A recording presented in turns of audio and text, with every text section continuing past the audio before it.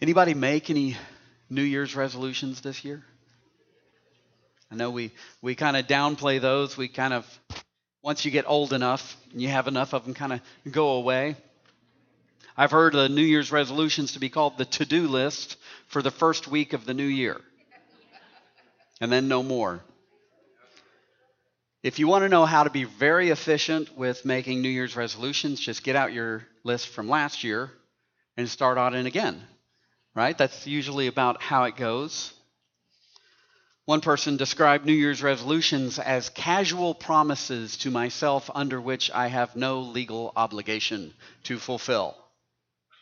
It's kind of how they kind of come and go. Don't meet with a lawyer and write up a contract with yourself for your New Year's resolutions. I don't think that will help it. But another way of looking at it is something that goes in one year and out the other.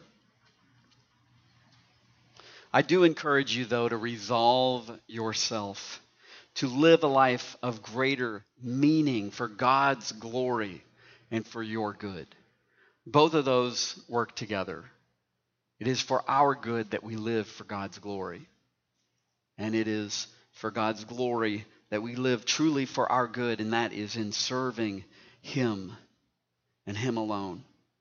And I do believe that when empowered by the Holy Spirit and with regular repentance, setting ourselves anew back to what we have committed to accomplish, that our resolutions can be significant. One of my great heroes of the faith, Jonathan Edwards, is well known for his 70 resolutions of how he would live his life for God's glory. And he would start out each week reminding himself of what those were.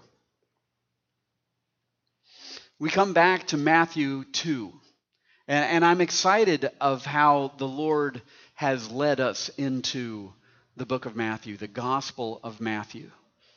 It worked out perfectly for us to be in Matthew 1 for the Christmas season, and I think that it works out very well for us to enter into Matthew 2 here this morning, although it's a story that usually gets stuck back there with Advent.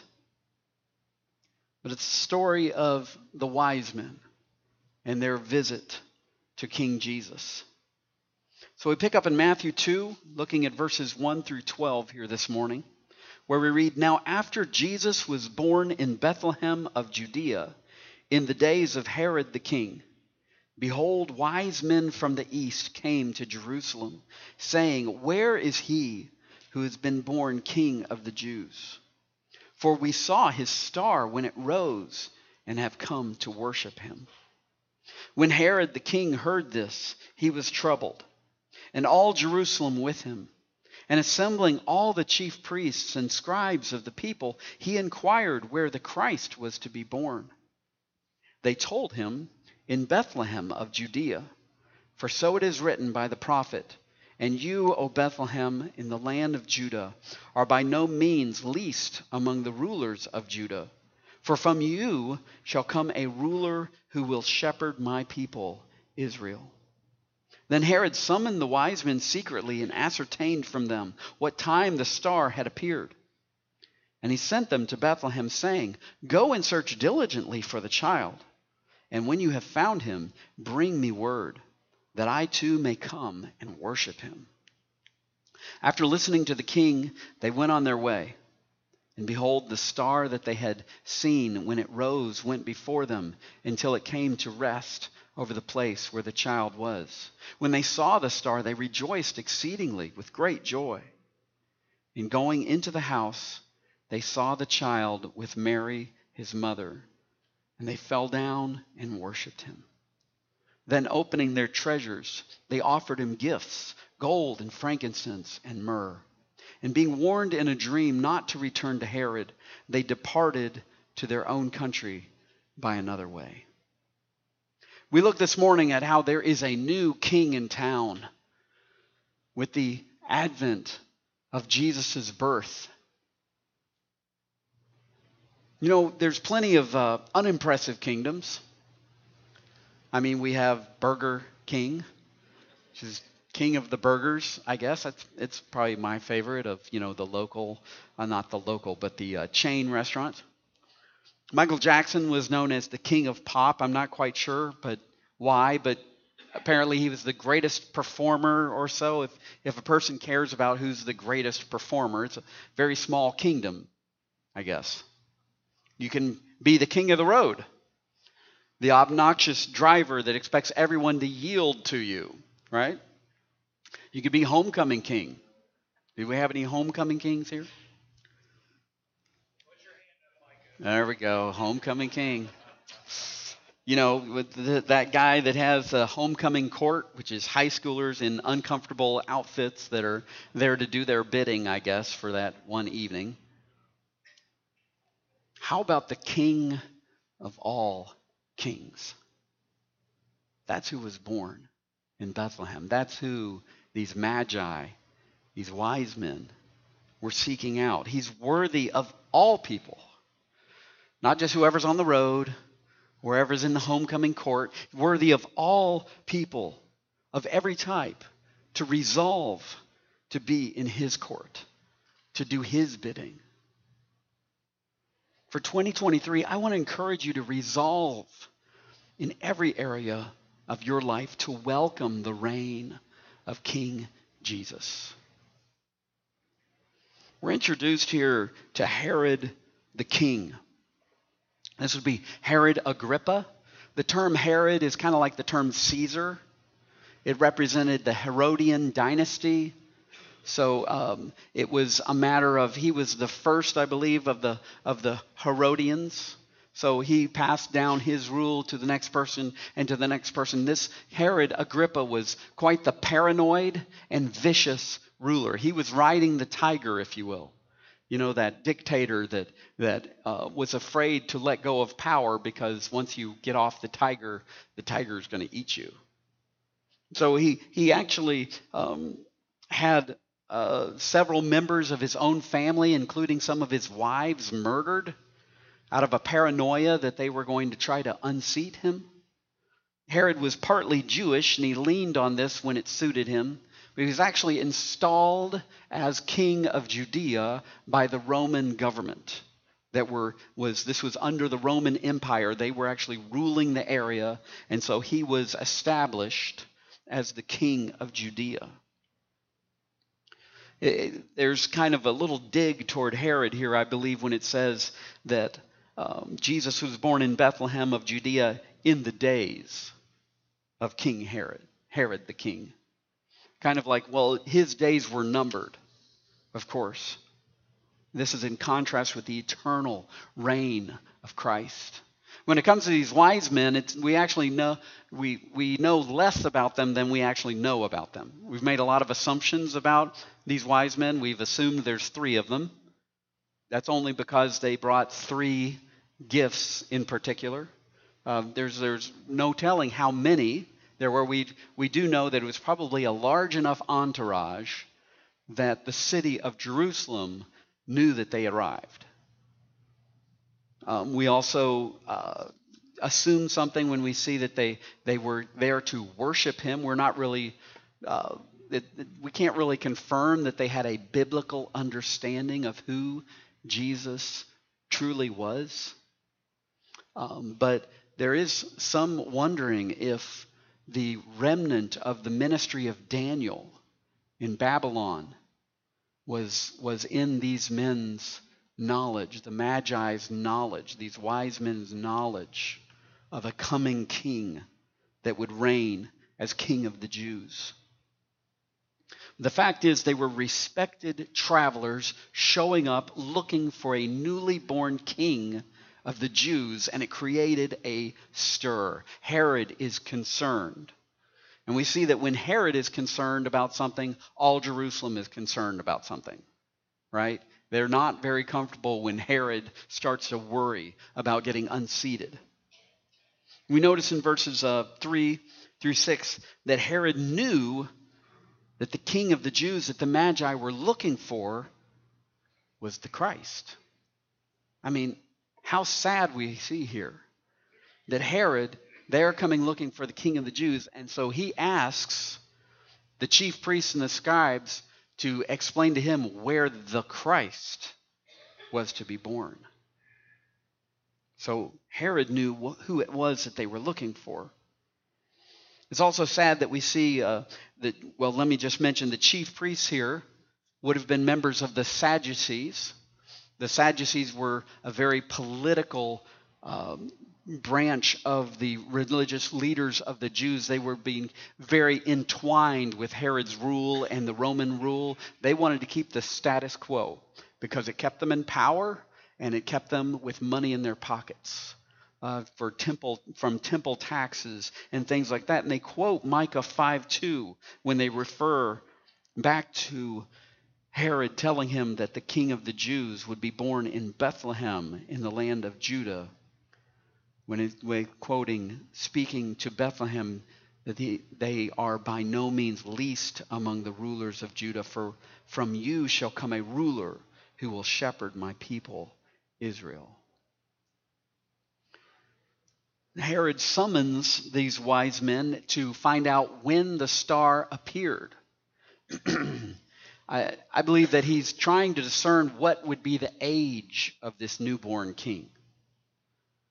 And as we'll see in the following verses, sorry to rock your nativity display at home, they were not there at the manger scene.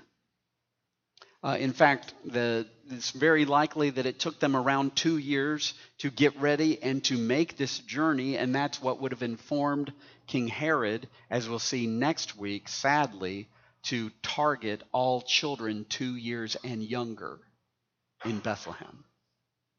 So that likely would have been their response of when the star appeared. One writer says the Magi were seeking the king, but Herod was afraid of the king and wanted to destroy him. I think that Herod's insane attempts to stop God's coronation of his anointed Christ and king, as we will see next week, as I mentioned, this insane attempt is similar to the devil's attempts at stopping the reign of Christ, as we'll see in the end times one day. So in summary, we see these searchers arrive at the government center of Judea, looking for the king of the Jews, expecting him to be anticipated by his own people. Instead, they find a king who's clinging to his earthly throne that he doesn't deserve. And they find religious counselors that are concerned about the arrival of the one they claim to worship. They have no concern about it. And what should have been seen as a time to repent and seek their Savior is treated like opposition research of how to keep him from taking over. And the undeserving king seeks to protect himself from the rule of the rightful king.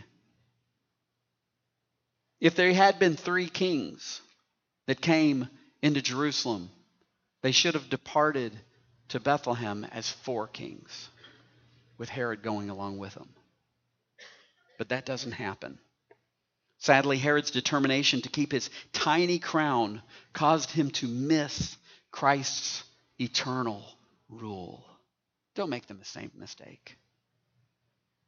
Don't make the same mistake. Psalm 2 reminds us that all earthly rulers are just managing Jesus' stuff. Be wise and recognize this. You can read in Psalm 2, why do the nations rage and the peoples plot in vain? The kings of the earth set themselves and the rulers take counsel together against the Lord and against his anointed, saying, let us burst their bonds apart and cast away their cords from us. He who sits in heaven laughs. The Lord holds them in derision. He will speak to them in his wrath and terrify them in his fury, saying, as for me, I have set my king on Zion, my holy hill. The kings of the earth might rage against the King of Kings, but there's no point in it.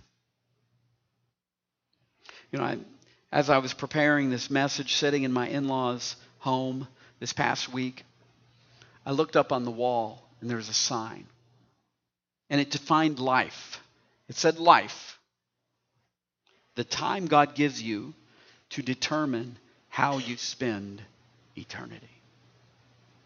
Life is the time that God gives us to determine how we will spend eternity. And that question is based on what we do with Jesus Christ.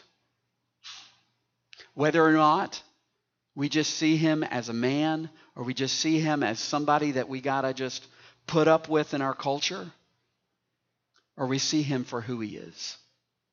The King of Kings, who came to be our Savior and our Lord. How you respond to Jesus defines how you will spend eternity. And looking at ourselves in light of the people involved in this passage, I want to ask you two questions. First of all, whose kingdom are you living for? Whose kingdom are you living for? The psalmist admits with joy in the Lord. In Psalm 84, verse 10, a day in your courts, speaking to the Lord, is better than 1,000 elsewhere. I would rather be a doorkeeper in the house of my God than dwell in the tents of wickedness. The doorkeeper out at the gate, shivering in the cold. It's better to be there in the house of God, the ruler of the whole universe, than to be living in the luxury of the tents of the wicked. The question of should Jesus rule in my life is very different than does he rule in my life? Does Jesus rule in your life today? That's where your resolution should be for this year. If Jesus is ruling in your life, you look at everything in your bank accounts as being his, given to you to manage for his purposes. If Jesus is ruling in your life, you see your conversations as being for the purpose of representing God's grace and truth to that person. If Jesus is ruling in your life, you see your time as his, and you're just working remotely for his kingdom. Mary Slessor, missionary to Nigeria in the late 1800s, put it this way: I am on a royal mission. I am in service to the King of Kings. What king do you live in service to? I'd rather be a servant of the King of Kings than imagine that I am a king of my tiny world that I'm not even a king of. I also want to ask you, how do you respond to the truth of God's word? How sad it is to see these religious rulers that are only concerned about their political positioning, that are only concerned about their own comfort, to just say with academic accuracy, oh, okay, Messiah is supposed to be born over there. Instead of stopping and thinking, wait a second, why are you asking? Are you telling us the Messiah's been born? Let's go and worship him. It's amazing to me that their truth is regarding their Christ was treated like opposition research rather than like a treasure map to find their promised Redeemer. Warren Wiersbe says, the Magi were seeking the king. Herod was opposing the king, and the Jewish priests were ignoring the king. These priests knew the scriptures and pointed others to the Savior. But they would not go to worship him themselves. They quoted Micah 5:2, but didn't obey it. They were 5 miles from the very Son of God, yet they did not go to see him. Yet these Gentiles sought and found him, but his own people, the Jews, did not. You're responding rightly to the truth of God's word if you find joy in his forgiveness in Christ and his promised presence with his children. Meaning you find joy in being here together. Because where two or more are gathered, he is here in our midst. when we are gathered in his name. You're responding rightly to the truth of God's word if you see obedience to his commands as the opportunity to love him with all your heart and mind and strength. You long to know his will for you and see with his understanding and think with his wisdom. Well, second point I want you to see here is to worship King Jesus with joyful sacrifice. We see that after listening to the king, these wise men went on their way, and behold, the star that they had seen, when it rose, went before them until it came to rest over the place where the child was. When they saw the star, they rejoiced exceedingly with great joy. And going into the house, they saw the child with Mary, his mother, and they fell down and worshipped him. Then opening their treasures, they offered him gifts, gold and frankincense and myrrh. I think this star, I believe, I side with the writers that believe this must have been some sort of supernatural phenomena rather than some cosmic combination of planets and stars and things. We see that it rose once again and went before them.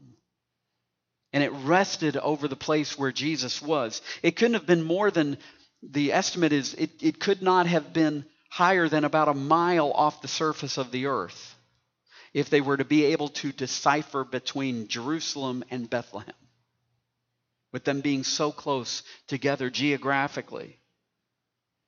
Yet it directed them to a very house in Bethlehem.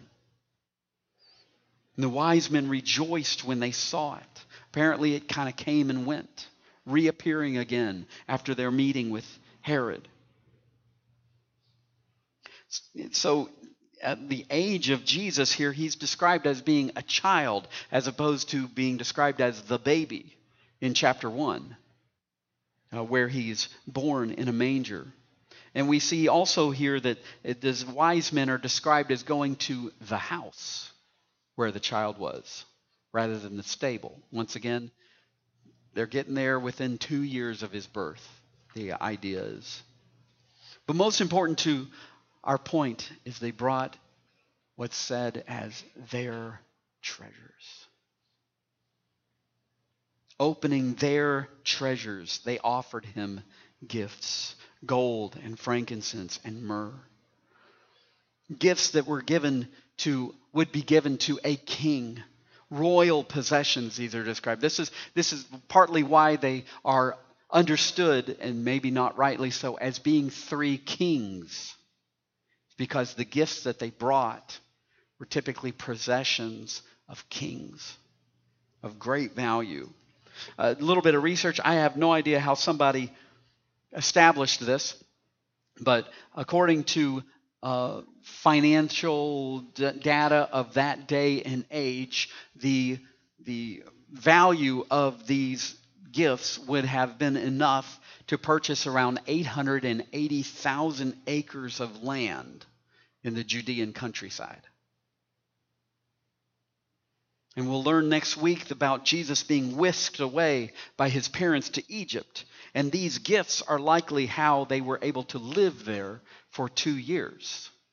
God the Father providing for the vulnerable God the Son in his physical state.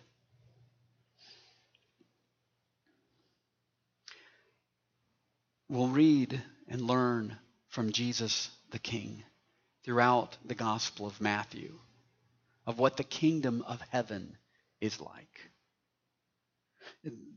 The wise men are illustrating for us what Jesus means when he says in Matthew 13, verses 44 through 46, giving us two comparisons. When he says, the kingdom of heaven is like a treasure hidden in a field, which a man found and covered up. Then in his joy, he goes and sells all that he has and buys that field. So he's so grateful to go and surrender everything that he has just to buy this field in his joy. And Jesus tells us that's what the kingdom of heaven is like. That's the kingdom that this king brought to inaugurate and bring to this earth. He also tells us in the same chapter, again, the kingdom of heaven is like a merchant in search of fine pearls, who on finding one pearl of great value went and sold all that he had and bought it. These magi illustrate for us how the birth of the king, as they knew the king of the Jews, as we know as being the king of all kings, was worth a 2-year journey just to get there and to lay before his feet their treasures, and to do so with joy. In thinking about how we should be also worshiping Jesus with joyful sacrifice, I'm asking you, what is the state of your heart when you draw near to Jesus? What is the state of your heart when you draw near to Jesus? These wise men weren't just excited because they were happy to be finally done with this journey and maybe get rid of this heavy, chest of gold. They realized that Jesus, being the King of the Jews, was worth getting excited about. We have this tendency to separate loving God and obeying him. But think about this. Jesus tells us, as we will see in Matthew 22, he tells us, he summarizes all of what it means to obey God in his commands as loving him with all of ourselves. And conversely, if you ever want to know, what does it look like to love God? It means obeying him. As he tells us in John 14, if you love me, you will keep my commandments. We treat so often like obedience, like it's our duty to carry out when we can't seem to muster up the feelings. We treat loving God like we're supposed to have our heart invested in it, and it's not about duty. But it's both. To love God is to obey him. The summary of obeying him is loving him. The fact is that love and obedience are intended to define each other. What does it look like to love God? Obey him. Why should we obey God? Out of love for him. I hope that in 2023, God gives you a greater understanding of what it means to have your joy made complete by loving and obeying your Savior. Both of these aspects, love and obedience, should mark a follower of Christ. And lastly, I want to ask you here, what does it cost you to worship Jesus? What does it cost you to worship Jesus? Do you deny yourself any earthly pleasure? Of comfort? Or fulfillment? Because of Christ being your Lord and your King? Do you joyfully feel the pinch of sacrifice because of anything you've invested in God's kingdom and therefore no longer possess for yourself? What gets in the way of you offering your worship in our corporate gatherings on Sundays?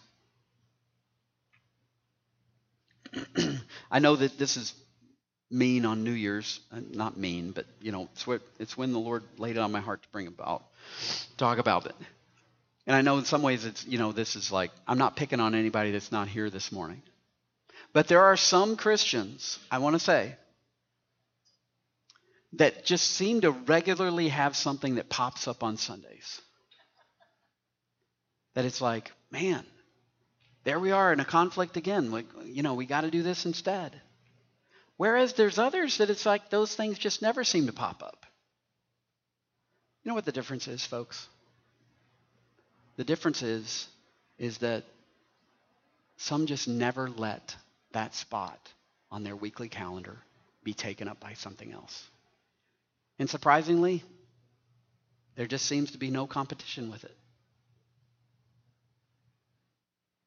What gets in the way of you offering your worship in our corporate gatherings on Sundays?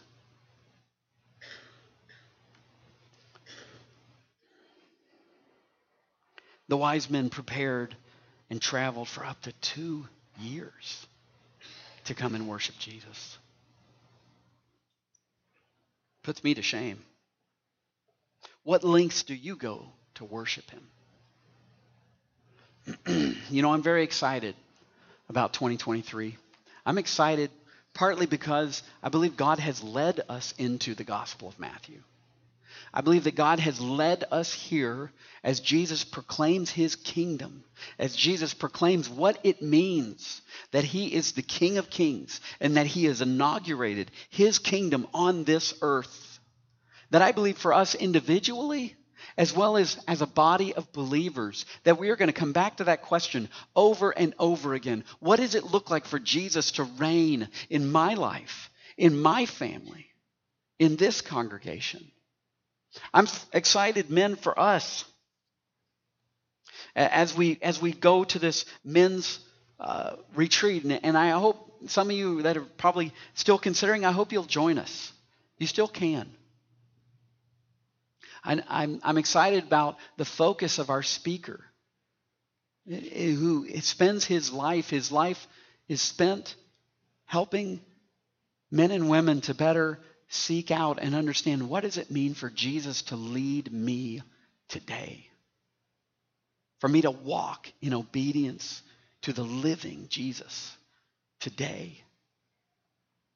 I believe that God has set us up really to grow in this understanding for this year.